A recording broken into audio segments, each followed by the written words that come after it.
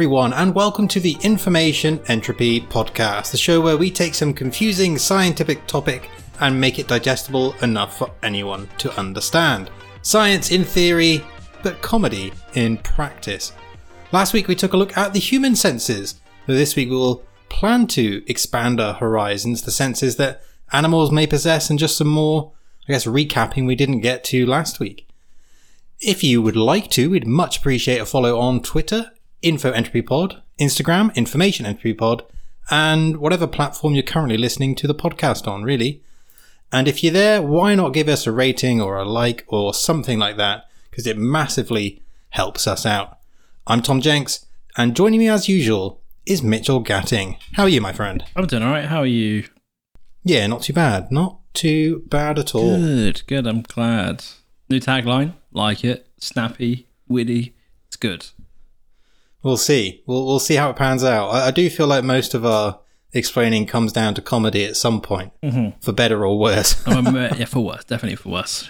Definitely for worse. Definitely for the best. Mm-hmm. All right, why don't we hop straight into it then? I'm sure we'll tangent further down the line. Yeah.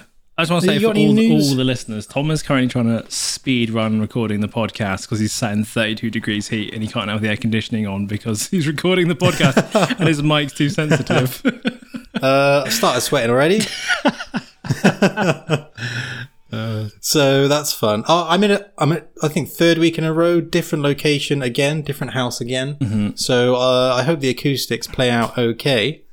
And if not, I'll fix it in post, and hopefully it doesn't make a difference to you guys listening at home. Turn off the reverb in post. I'm sure that's doable. I'm sure you got the skills. Oh, hell yeah. Just noise cancellation. Thank you, Audacity, the saviour. Yeah. Can't believe it's free and so useful and used by so many. I use it for my PhD stuff as well. It's great. For the sound of the dolphins. For the sounds of the dolphins. Yeah, it's fantastic. Flick between Audacity and Adobe. And, yeah. Oh, which Adobe things do you use? Adobe Audition? Oh, yeah. I was thinking one of the older versions, because the license from our university is from it's Adobe Audition 2. 2. So the license is an older one. Mm-hmm. But yeah. Did someone just throw a spoon in the background there? Yeah, so the new place I'm in is attached to someone else's house. Okay. I've got my own apartment now. I'm not just stuck in a hotel room. And it appears that they've just started cooking. So oh, no.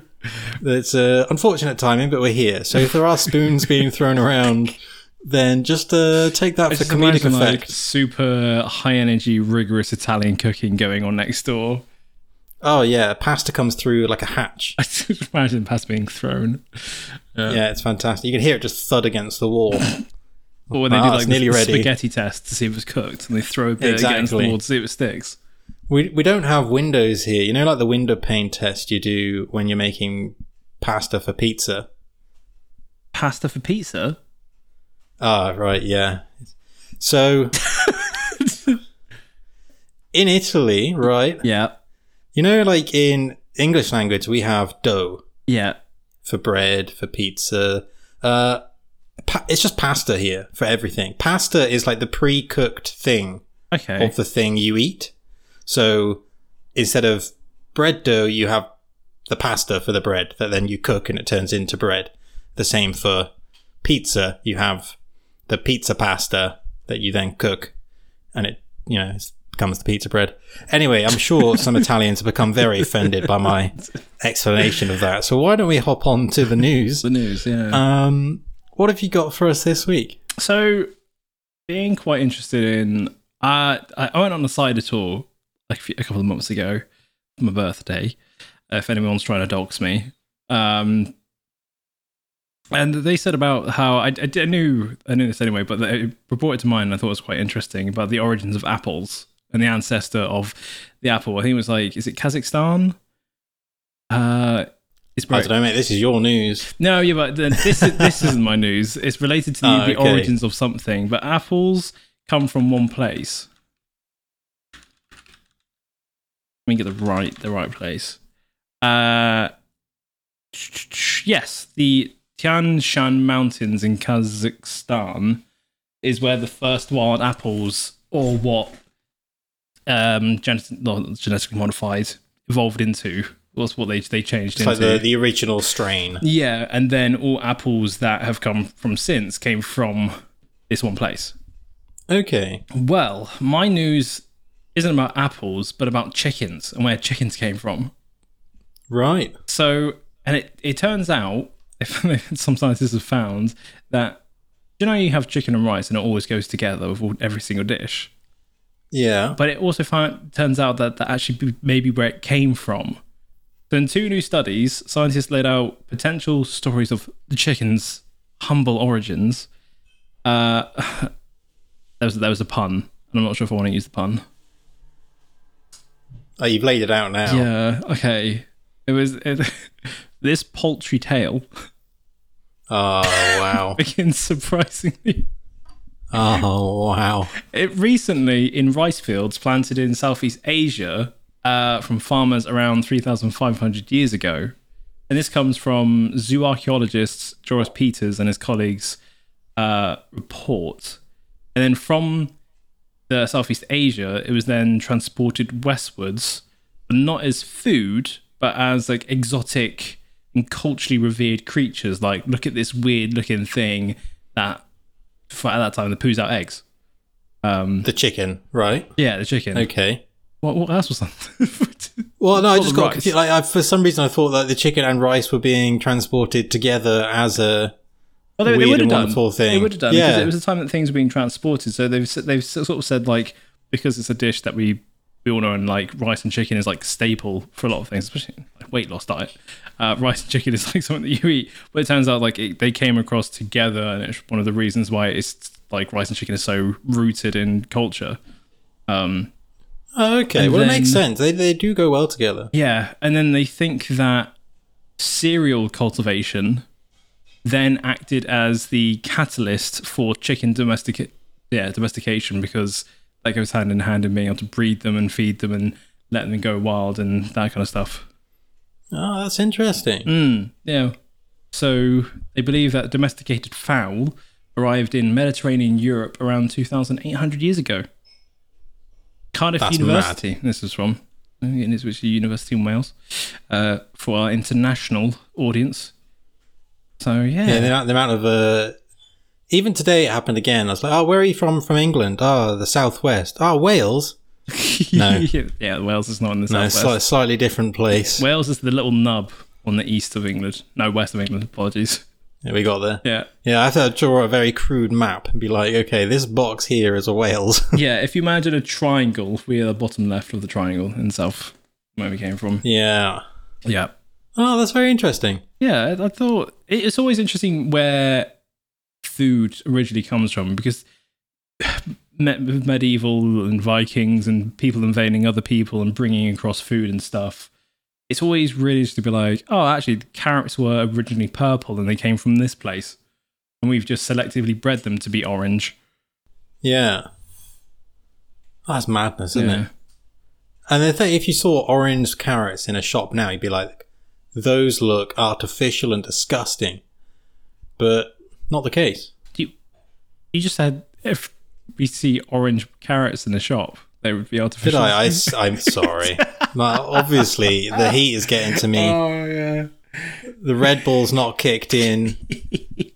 I meant purple. Sorry. To be honest, they're calling them like wonky, especially in the UK, they're calling them like wonky foods. And I always think it's quite insulting, because they're just normal foods that people just don't fancy, because they always want like the perfect food. So we like shop at Aldi. I'm pretty sure it's Aldi. It could be Aldi or Lidl. And it's just like, yeah, wonky blueberries. I'm looking at them like, they're just blueberries. Like, what are you chatting? What's going on here? It's like the undesirable. Yeah, so In terms of looks, it's not a straight carrot. They've put their like a carrots. knobbly one. Yeah, they put their carrots through their machine that scans them and sees if they're normal. They've used that Japanese AI algorithm to Oh yeah. sort of analyze them, and they've gone, oh, this isn't straight enough, to the cast off pile, which I'm not really, not complaining about. They're cheaper for some weird reason. It's odd, isn't it? Yeah. That is so odd. Like, Especially Yeah. this day and age, people finances are running thin. You know, it's not a good Maybe time. it's just an excuse. Maybe it's like it's like a lemon market, isn't it? It's like just an excuse just to have a cheaper thing for people, or the opposite. You have those cheaper and you have the normal ones. Yeah, they're more expensive. It's to psychologically anchor people to mass buy. So they only have a small box of the expensive one, but have loads of the wonky ones, and people think that they're we'll get the really straight good carrots out because it's Sunday dinner. Yeah, no. I'm saying like the wonky ones are actually the normal ones, and to try and make them think they're getting a good deal, so they'll come back to the shop. That's it. They do that. Bloody capitalism. Like, yeah, the supermarkets, nefarious psychological minefields. It is. Maybe we should do an episode on that one day, because it is staggering. A documentary, I'm pretty sure that someone did, where they walked in and then went through all the sort of like attacks that you get, subconscious things that are thrown at you by walking down the high street. That's madness. Yeah. Absolutely, man. I don't know why, but your story at the beginning reminded me of a story I've been meaning to mention for months on a podcast, and we haven't been doing this show for months yet. Yeah.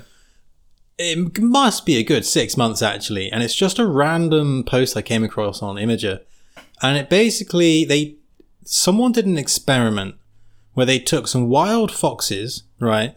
Mm-hmm. And to see how many generations it would take to produce lots of different breeds like we have in dogs, like to domesticate them and get long tails or nicer fur or shorter legs or these kind of things. Mm-hmm. And it didn't take long at all. Like one person was able to do it in their lifetime.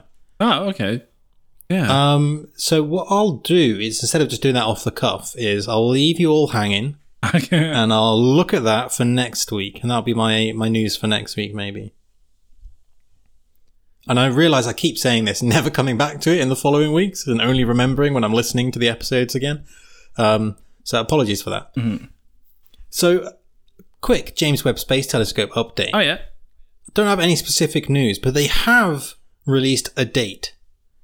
Okay. 12th of July, the telescope will reveal the first true images, and not the ones that I mean like from calibration or test images that we've seen so far.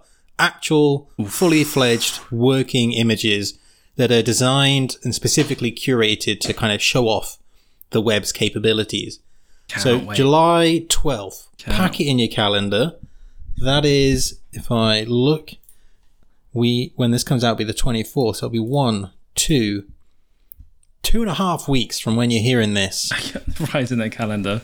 Yes. Get ready for that. We'll speak about it anyway. I'm sure we'll put posts up because we're all about that jazz. I wonder if they'll do like merch. Like, can you buy a really high res image of it? Because I'd think about it. Oh, okay. I was going to say, I think there's definitely like, it would be a missed opportunity if not. They're already doing NASA merch, ESA merch. I'd be surprised if there wasn't Hubble merch, you know? Mm-hmm. Well, there is. At least key rings or something. Yeah. So yeah, I think definitely. There's definitely sticker packs out there that I've seen. I don't want a sticker, mate. I want like a 3 meter by 2 meter poster. A high res. Oh, there'll definitely be posters. Yeah. I've got the Hubble book. It's got all the like top Hubble pictures in, which is very cool. Yeah. Very nice. Anyway, people don't want to hear about that. My other piece of news is very in line with today's topic. And it's that with enough training, most humans can learn to echolocate in as few as 10 weeks. Right. Okay. To what extent? Here we go. Researchers have been able to teach participants how to navigate obstacles and recognize the size and orientation of objects using the rebounding calls of their clicks. Apologies for the noise in the background. The experiment, the results of which were published in 2021, involved 12 participants who'd been diagnosed as legally blind during their childhood and 14 sighted people who were, of course, blindfolded during the test. And over the course of 20 training sessions, which are 2 to 3 hours long, researchers found that blind and sighted participants, both old and young, all improved considerably at click-based echolocation. And basically, at the end of it, they stuck them in a maze they hadn't been in before and asked them to navigate it whilst blinded. and the collisions with the wall were significantly fewer than at the start of the program. Right. Okay. But were they allowed just because my way of navigating through a maze is just put my hand on the wall? No. They were Not allowed no to. hands out, just clicking. Okay, that'd be interesting. And it definitely is possible if you get the right click. If you can figure out how to get a high energy click coming out your mouth. Is it was the click with their mouth, or could it just be their hands? Could they like snap their fingers? No, it'd be much better with you. They all did it with their mouth, with their tongues, clicking off the inside of the roof of their mouth. Okay, And that would work a lot better because your head is then already aligned with the direction of the sound. I see. Yeah.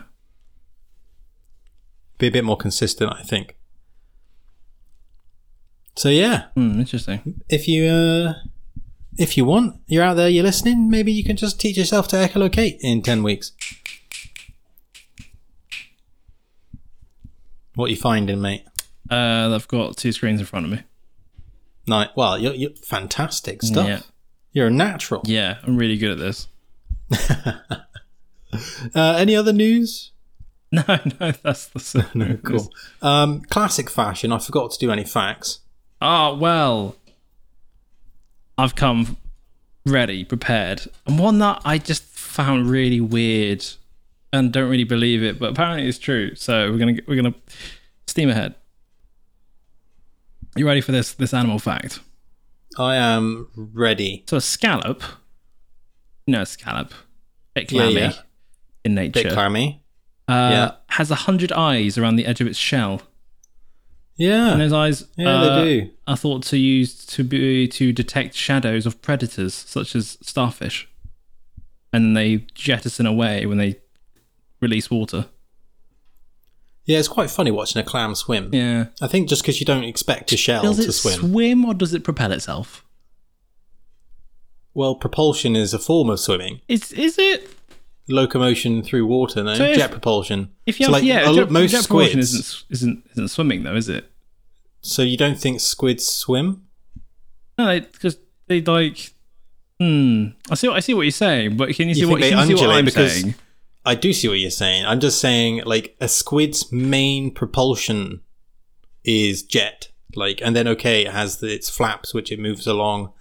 But if you're thinking, like, a Humboldt squid, for example, So, jet propulsion. propelling oneself through water using limbs.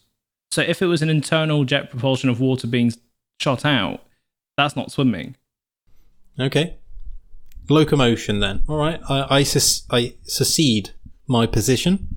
But that may be a very human-centric approach to the definition of swimming.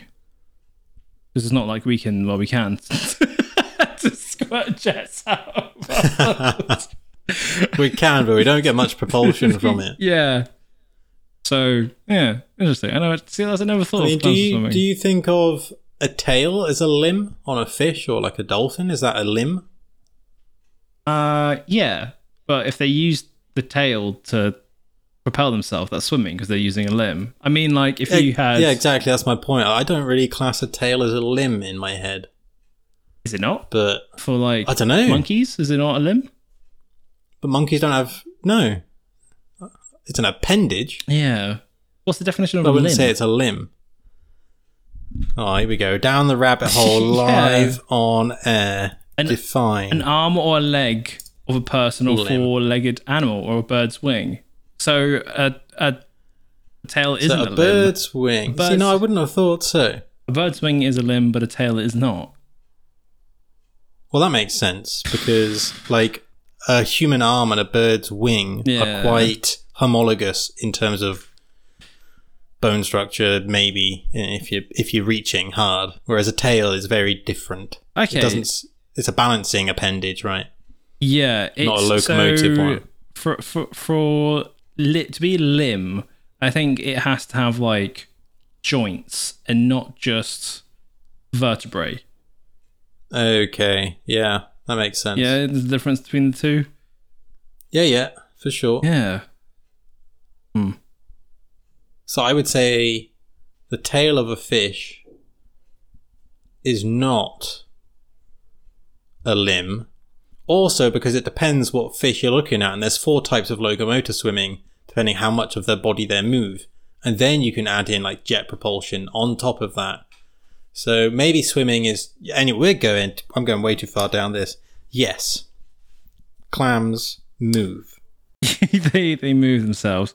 So a tail, in zoology, prolongation of the backbone beyond the trunk of the body, or any slender projection resembling such structure is defined as a tail. The tail of a vertebrate is composed of flesh and bone but contains no viscera. In fishes and many larval amphibians, the tail is of major importance in locomotion. But in most land-dwelling quadrupeds, it's not an important locomotory device, such as crocodiles, otters, and whales, but can be used for balance in more arboreal animals, such as like squirrels, when leaping. And in spider monkeys and chameleons, it is a prehensile or fifth limb for increased mobility and stability. Okay. Yeah. Well, like in all biology, then there is no fixed rule. No, there's a lot, because then it goes on to the like others have adapted it for defensive, like porcupine, signaling, dogs, warning, rattlesnakes, and hunting, such as scorpions or alligators. Imagine getting hit in the face with an alligator tail. That would suck. You're having your neck snapped, and that sort of whippage going on. That's nasty. Pop out. Okay, well, continuing on with the facts. That was a good fact. It led to some good. That was a good fact. I told you we'd be right to tangenting. Yeah. The hawk buteo. The hawk potato. Buteo. B-U-T-E-O. Potato. It's a type of hawk. B-U-T-E-O. Yeah. Okay. Buteo has 1 million photoreceptors in its retina per square millimeter. Damn, I thought you were going to say 1 million followers then. No, 1 million photoreceptors per square millimeter in its retina, which is many. What's that compared to us? I imagine you're saying it because it's impressive, but I'm unsure of the comparison. Let me just do some Googling here. Set you on... Sorry, let's set you on the Google mission here. No, 1,094. Oh, right. Quite a bit more than us then. Yeah. Like... Many. It's always really funny to me, and it always weirds me out doing the senses, right? Because we sit here and I'm looking at these things, and my vision, okay, it's probably not 20/20, but I can see, okay, you know? And like, okay, that's kind of as real as the world gets. Yeah, but imagine if you could see more. It's not. Yeah, exactly. Imagine if you were a mantis shrimp and you could see exactly more. All of the stuff that we're actually just missing. We're actually just looking at a very small slice of reality. Yeah, like, so my next fact is about penguins. I promise I didn't smoke anything before this episode. Yeah, but so I had a look at the next fact about penguins and 2 things about their vision. The first one is they have a flat cornea, so they can see clear underwater, unlike us. Yeah. The second one is they can also see into the ultraviolet range on the electromagnetic spectrum. Oh, okay. Which, again, helps them see through water, because if you're looking down at water and you can see the UV, it's easier to see past the reflections and stuff. Yeah, that's why when you get the... Polarized. What are they called? Polarized lens. Yeah. Which a lot of animals can polarize light in their own eyeballs to help with that. Like chameleons and that kind of stuff. They have polarized vision, so they can actually...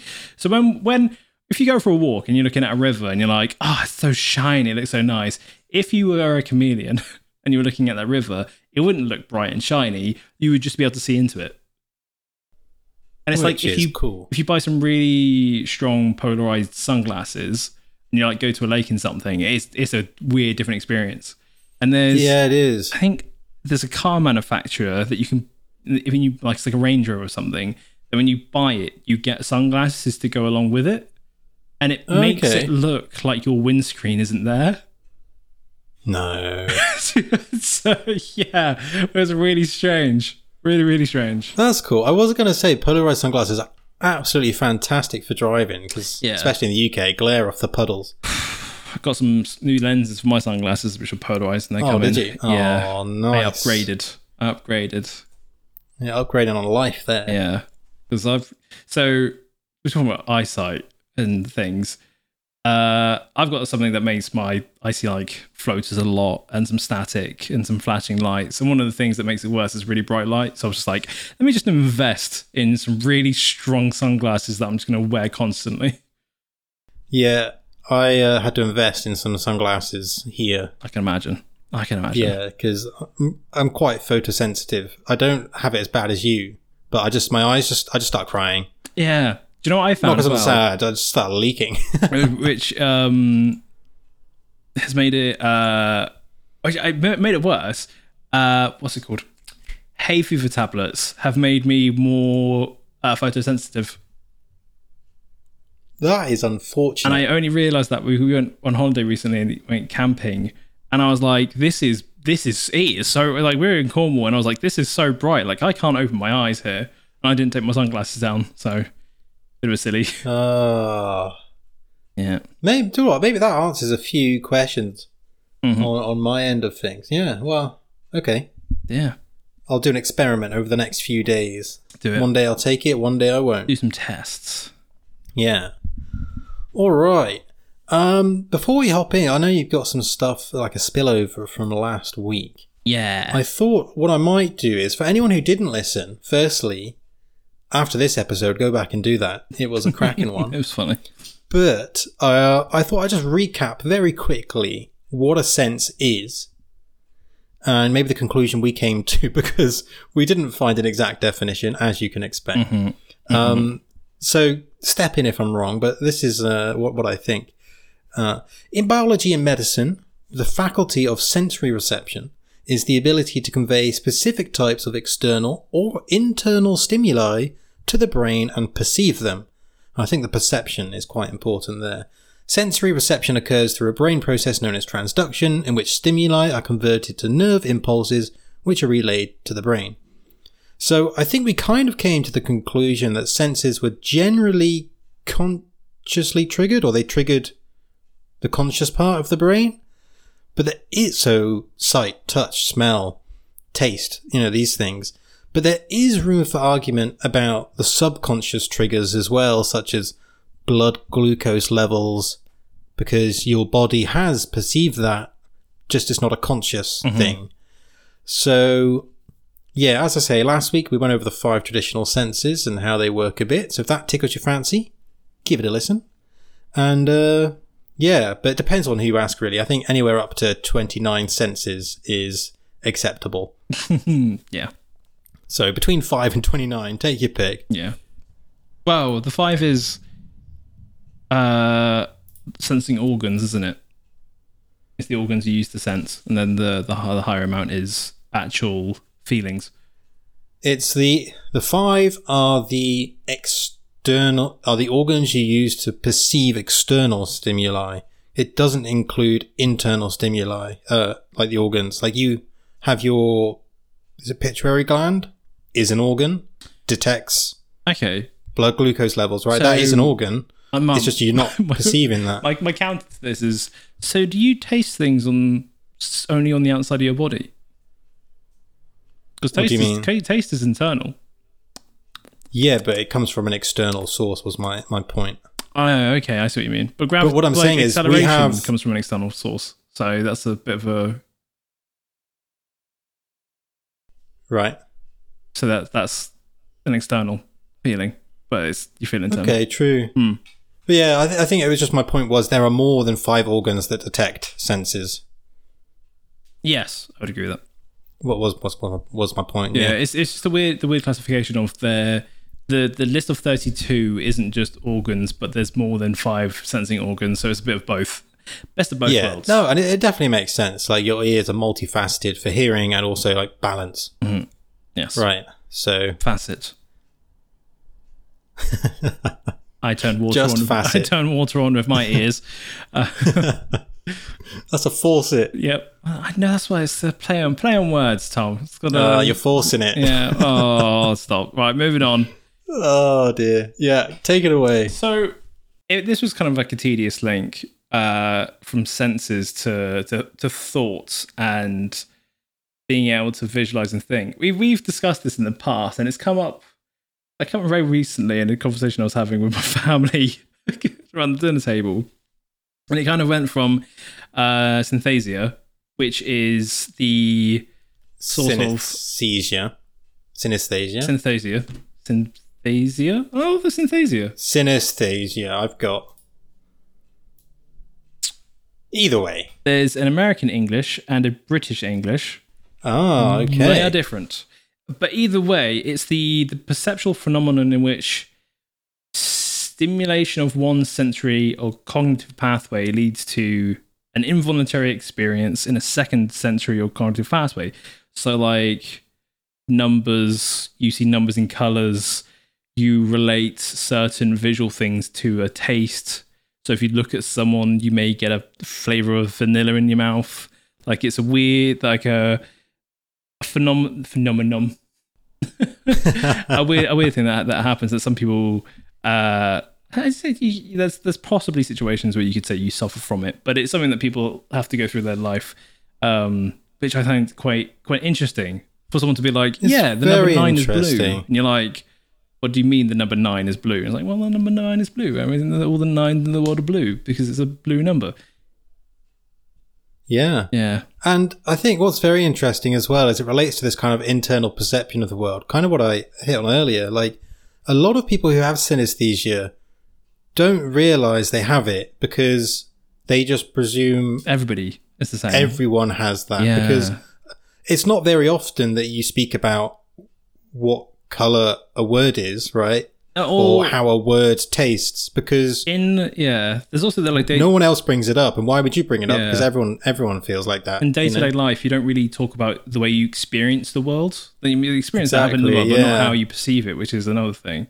There's thoughts. Then it's been suggested that it develops during childhood, when a child is like intensively engaged with an abstract concept for the first time. It happens, and this is a hypothesis, but it's referred to as the semantic vacuum hypothesis, right? And that like how it happens, and it continues from there. Because I know in the studies they've done, they've seen that the brains are fairly normal, but there are some white matter connective tissues between the sensory areas of the brain, whether it's audition and olfactory or vision and gustatory, depending what type of synesthesia you have, which there are many different types. Mm-hmm.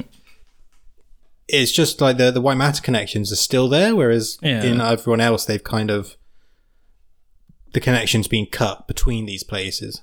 Okay. But maybe that having those experiences, like you said, is what causes them to not cut or reinforces a connection that shouldn't be reinforced normally. Mm-hmm. So that's very interesting. Then this has led on to aphantasia and hyperphantasia. So aphantasia is the inability to... I say inability, is someone has... I would say be really not PC or dance around this, because I don't want to say lack of as it's the norm, but people don't have a mind's eye is aphantasia.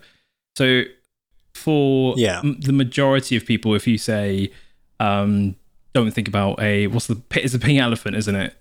Don't think about a pink elephant wearing a blue hat with an umbrella in its trunk, and then your brain just creates this image in your head. Aphantasia is the name for people that can't, and I say don't, that's the wrong word, don't have the ability... Unable to produce these mental pictures. These pictures in their mind's eye, and the mind's eye doesn't exist for them. It just seems so, as someone that can quite well, and we did a test, didn't we? Yeah, we last did. year. And as someone that sort of goes more to hyperphantasia, because I've discussed with people before about how I navigate myself. Like when I drive, if I navigate myself somewhere, I will fly the path to the place. So if I'm going to describe to you how I drive from my house to like Devon, I will drive in my brain through the path to. Like super speed. Yeah, like yeah, I do that. Yeah. You're just whizzing down the motorway, and then you get to the next bit your brain remembers, and and you can like I can do it quite well with pretty much major cities that I've been in. Either that, or I imagine myself as a dot on a map. I like that one. Okay. And then if I take a turn, I'll be like, oh, I'm going this way now. Yeah. But yeah, hyperphantasia is like, so Nikolai Tesla was rumored to be hyperphantasic and could visualize like in front of him, and not just in his brain, but actually project that image into his world, into his brain, into his vision, and then sort of take things apart. So his inventions, he would actually like unscrew bolts and try and work how this cog would work here. And he would do that like in his brain in front of him on the desk. Which is mad. It's like, imagine Tony Stark's augmented reality thing, but he's doing that just in his brain. In his brain, yeah. And that's why he was like so good at what he did and being able to dissect things and build things. Yeah. Really cool. Which then led us on to another topic in conversation, which I think is quite interesting. We've talked about this before, is do you think that, because along with not being able to view things in the head, there are people that don't have internal monologues. I don't know what the name for it is, but there are some people in the world that don't have an internal voice. I'm not saying they don't have like a moral compass or anything, but like doing lists and things in their head or talking through or working through a subject or something, they don't have an internal voice. Right. And that, I think, is weirder for me than not being able to visualize things. Yeah, that's odd. It's an odd thing to think about, sorry. if you don't have it, you're not odd if you don't have it. Yeah. I saw a funny post the other day, is someone's friend went to a therapist because she was hearing voices in her head. Turns out it was just her thoughts, and she thought she was the only one in the world who was having thoughts. Brilliant. Like an internal monologue. Yeah. But weirdly, I remember having something similar to that, like thinking I have a very active internal monologue, and maybe it means I'm going crazy. But I have a very active internal monologue, and I know that runs in my family, I'm pretty sure. But I do remember growing up going, okay, is this a normal amount of voices to be having in my head? You know, because you don't know. It's so hard to speak about that with someone else and understand their perspective, what voices are, in a sense, in your head. And I guess you just have to learn to distinguish your own from others. Yeah. But it does raise a good point. Like, how do these people who don't have an internal monologue come up with thoughts? Do they just kind of apparate? Because I talk it out. I have to have a full-on conversation with myself sometimes. Yeah. To understand how I'm going to get this shitty piece of code to work, for example. Yes. So, yeah, it's a very... And I'm sure it doesn't hold them back as much as we think it does, because that's normal for them, right? Maybe they just kind of... Ideas appear in their head, and they can get rid of them, like, as we can. It's just there's no internal monologue there. Because I have found... And sorry for rambling, but learning a new language, right, has revealed to me that more than I realized before, that the brain doesn't work in a language. It works in abstract thoughts that you can't materialize. And language helps us do that, even in our own heads. So if I've had a conversation in Italian or English, I don't think about the language I had it in. I just think about the abstract concept of that material. And then I can speak about it in either language. So I kind of understand in that sense how not having an internal monologue may not be so detrimental. Yeah. Like, these people aren't... I say they pretty struggle with some things, but they're not like struggling in life on a day-to-day. Yeah, for sure. I'm sure they love lists. Like, so that's the thing. Write that down. But going off this, going back to the whole internal thing, the next step in this conversation that we had was, does that mean that people's internal monologues are at different speeds. And what does that mean? Does that mean like, because my cousin Grace, she does a lot of reading in her work.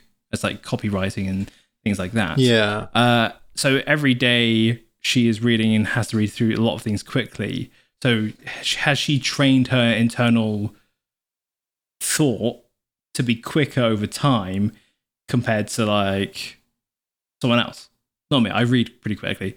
Terrible habit. Yeah. A terrible habit from childhood, trying to get through a lot of books quickly. But I wonder whether being able to read quickly and understand the information is the same as training your internal monologue, though. What do you mean? Are you saying that I don't actually read these books? I'm just skim reading everything. No. I'm saying you can have the ability to read quickly and understand, right? Mm-hmm. But you're saying because Grace does that, maybe she has a faster internal monologue. Yeah. So what I'm saying is, does reading quickly over a long period of time, years, actually affect the speed of your internal monologue? And why would that be the case? Interesting. Maybe it does. Maybe it does. Because it's your brain processing speed, right? But that's what I said. It's I was like, only- is your CPU it's only- speed quicker than mine? yeah, it's only the uptake of information. It's not necessarily the processing of, or it's the transfer of information. Maybe instead of processing speed, she just has incredible short-term memory in terms of taking it in one phrase and spitting it out in another, for example. It's just whether it affects the internal monologue speed. I remember looking at a study about this. I can't remember the conclusion, unfortunately. But I think like your internal monologue speed is obviously much quicker than like you can have a full conversation much quicker than you can outside. I referenced your this head, no. during the conversation. I was like, I have a pretty slow cadence when I speak. I can't, like, if I'm nervous, I'm on the spot, I can, like, I'm pretty much a rapper. But day to day, I have, like, quite a low mumbling cadence. Yeah. But in my head, I'm like Eminem. Like, I'm just, like, rattling through things. The amount of hypothetical situations that I can analyze in a second. Sorry, overanalyze in a second. I was going to say, the brain of an anxious person is something to behold. Mm-hmm. Not that you're necessarily anxious, but I remember in times of being anxious, the amount of scenarios, you're absolutely correct, that you can whiz through in trying to make a decision. So yeah, I do wonder. But I think it changes depending on your situation. Let's say I am anxious, for example, right? And I'm overthinking the different possible scenarios that are in front of me and the decision I have to make. My internal processing speed is going to be a lot quicker than if I'm reading a book, maybe leisurely, or doing another task that isn't quite as high demand, watching a YouTube video, something quite passive. So, and I think the person who did the study related that to our perception of time. Okay, yeah.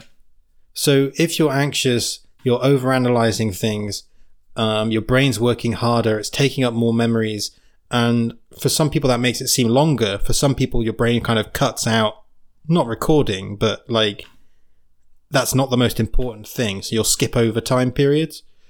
And then on the other end, if you're watching a YouTube video or you're driving the same route home, which you've mentioned before is a very dangerous way to drive, your brain would just kind of cut out. You'd be like, oh yeah, I got home, but I don't remember the journey. Yeah, that's not a good thing. No, not a good thing. It does happen. Sorry to. So yeah, but yeah. What was your thought on this? Sorry to split off for this. Going even further to do with like your brain skipping over things. Yeah. If you get too drunk and be like, oh, it's blackout drunk, I'm struggling to remember. Right, you're not struggling to remember. When you get so drunk, your brain is incapable of creating new memories. That is why you cannot remember. It's scary. It's not like you can't remember. It's your brain stopped recording. Yeah, for you, that doesn't exist ever. No matter how hard you'll try to remember, it doesn't exist in your brain. Maybe you'll get flashes here and there. And that's why people get flashes, but not the whole night. It's because they went in and out of phases where their brain had the power to record and didn't. Yeah, it's scary stuff, isn't it? When you think about it like that.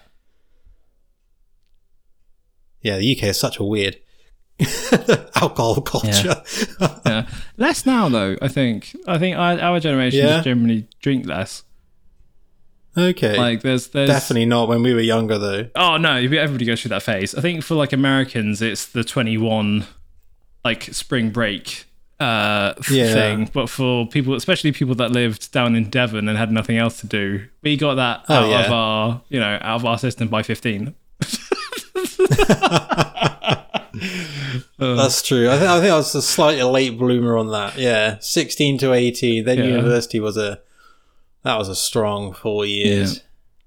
Quick apologies. Someone's just turned the radio on through this very thin wall that they were making pasta through at the top of the show.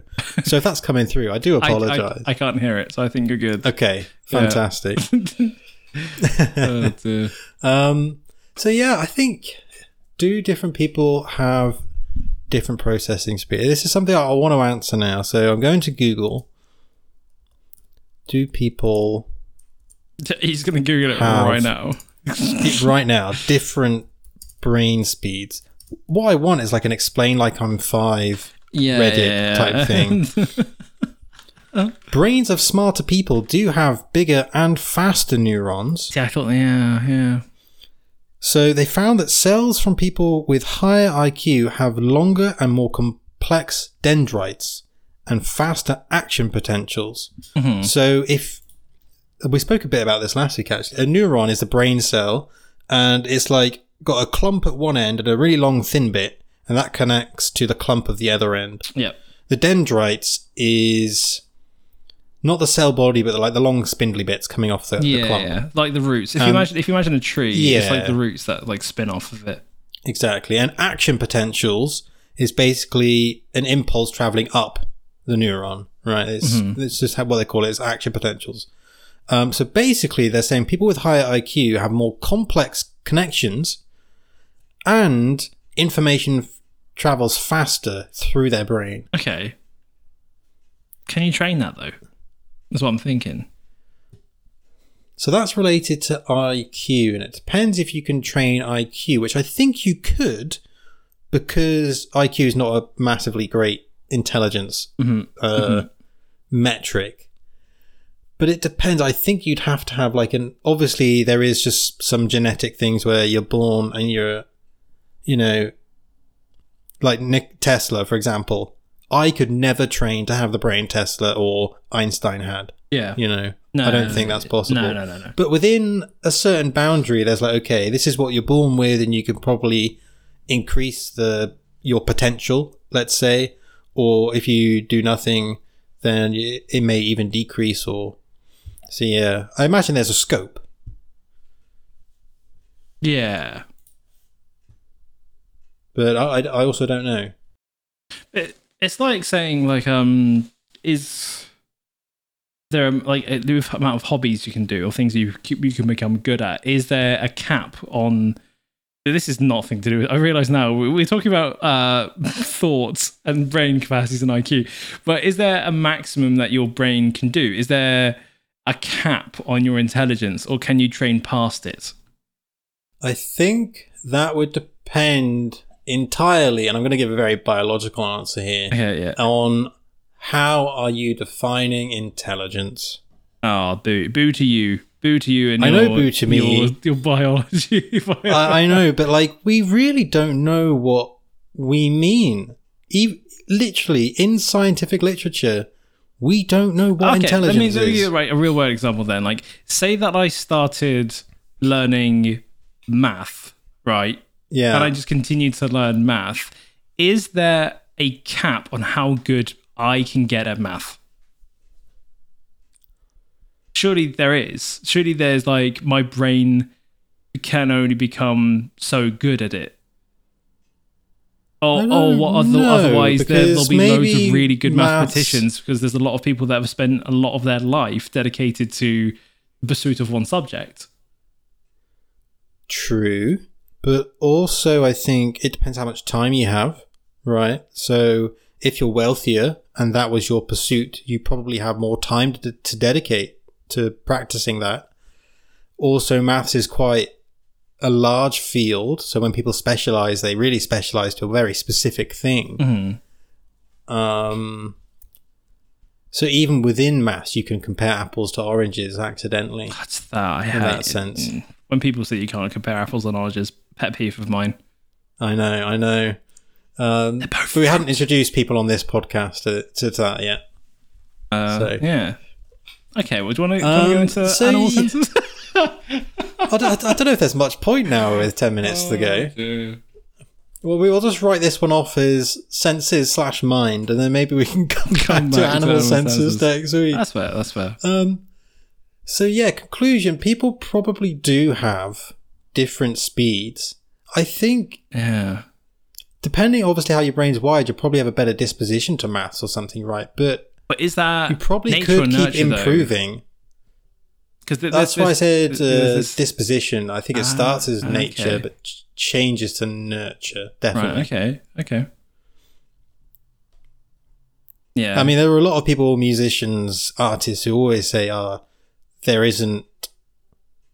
not born with talent, it's a skill. Yeah, like, and to be like, you're blessed to detract from. It's like people thanking God when they've had really good surgery. I'm just like, I don't know. I think you should probably be thanking the doctor who spent like 20 years, 10 hours inside your brain, their life, like training for this one moment to help you. So, no, exactly. And I think when we look at artistic things like music and just straight up art, we view it differently to surgery, which is a very good example, which is very intricate, very complicated, even an art form of some kind, I'm sure, to put things back properly and make it look nice. And, but one of them we view as a skill and one of them we view as a talent. Yeah. But why is that? You're not just naturally born gifted at surgery. Maybe we are, but we just don't recognize it in the same way. Yeah. So yeah, very, very interesting. So yeah, I don't know. I imagine people do have different brain processing speeds, but it'd be hard to explain it because you only ever get to experience your own. Yeah. So I've actually done some research in the past, not like full on scientific research, but like some drawing some information together on intelligence for a possible podcast. So just getting this back up, but it's believed to be half and half. Okay. And this estimate of 50% reflects in the result of twin adoption and DNA studies of intelligence, of what they're like analytical abilities, where they got two twins and then did the same test. And they had to look at biological parents that raised adopted children, and then biological parents that raised their biological children. And had like to see if they had the same sort of intelligence. Yeah. Okay. But I imagine that's very dependent on the parent rather than the biological or not parent, like relationship between the parents and children, unless there was some kind of trauma and separation. Yeah, that is true. And the tests themselves became a big subject matter for a lot of controversy. Because it was to do with racist agendas to advance the racist agendas. They thought the scientists that were doing it were trying to perpetuate this idea that black people weren't as intellectually advanced as white people and that kind of stuff, and didn't look into some of like the societal reasons that may be the case. And that's a whole other, because there's a lot more going on in there than just let's look at the genetics. Yeah, I'm sure. Which was why it got blown out of the water, really. That which makes sense. Yeah.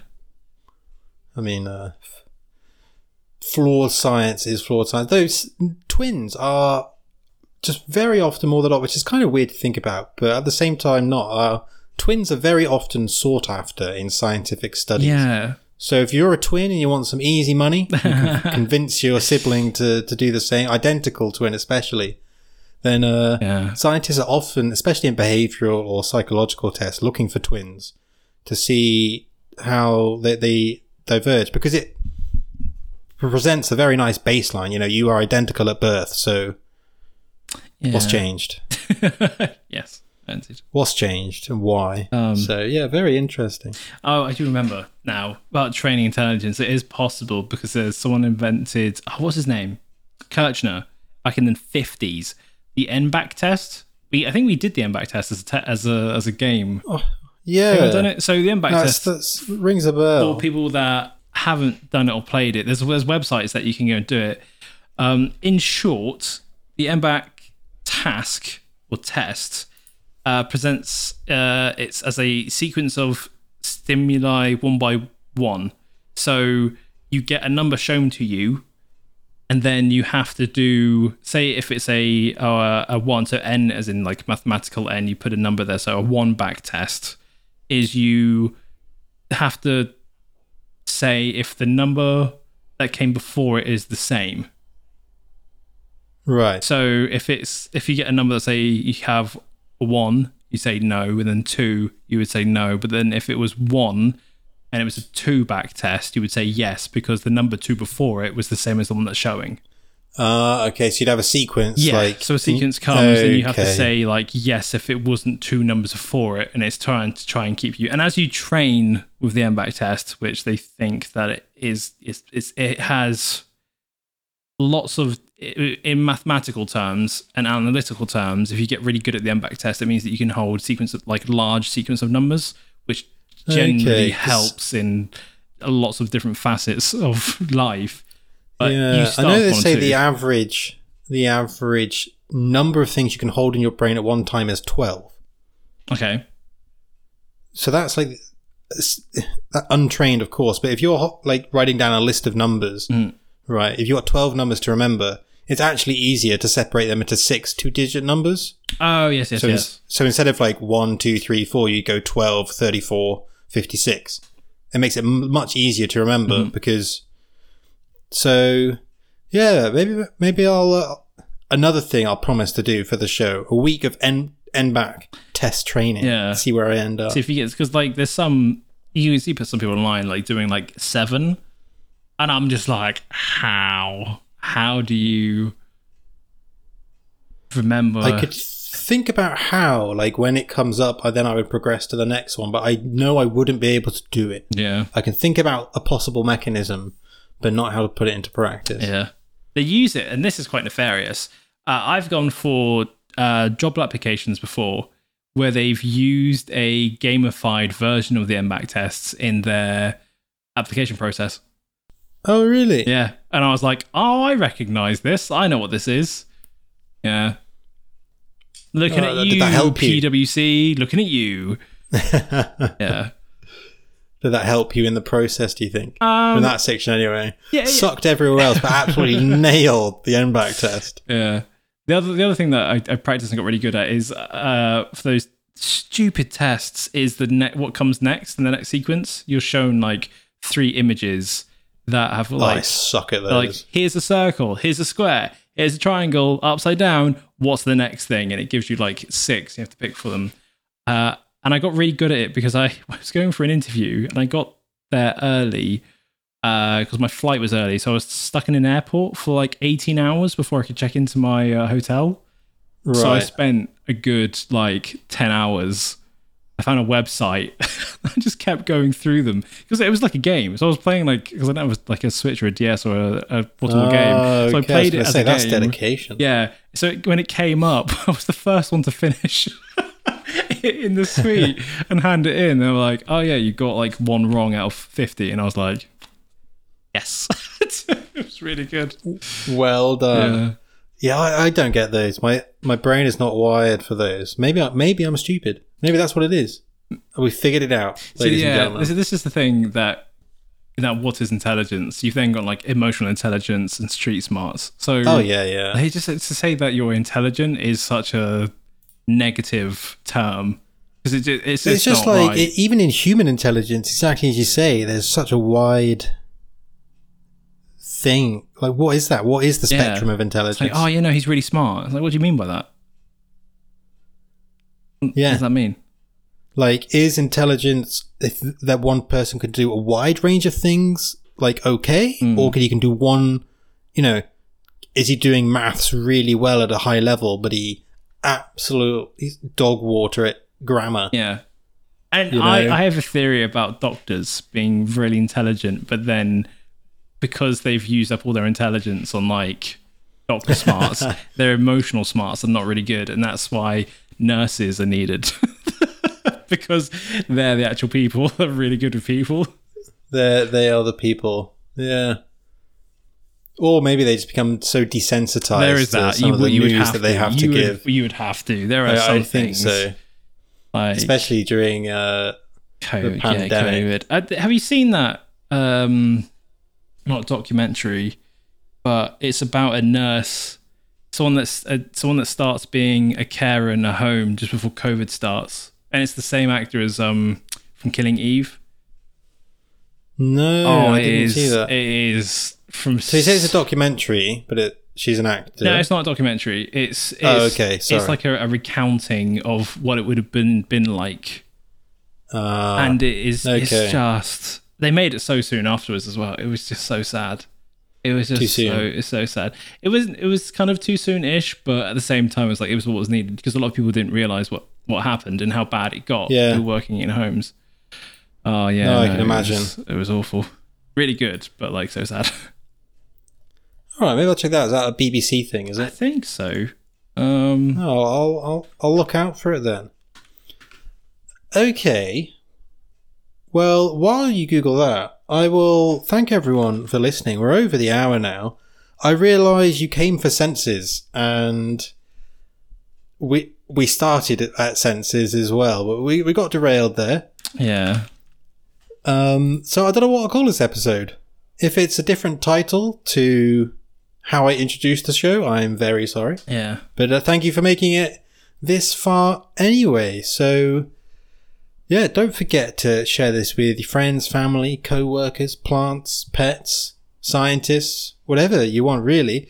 If you want more information, fun, science, then you can follow us on Twitter, Information Entropy Pod, Instagram, Information Entropy Pod, and of course, Spotify, iTunes, wherever you're listening to this currently. Give us a follow, give us a rating. We appreciate it massively.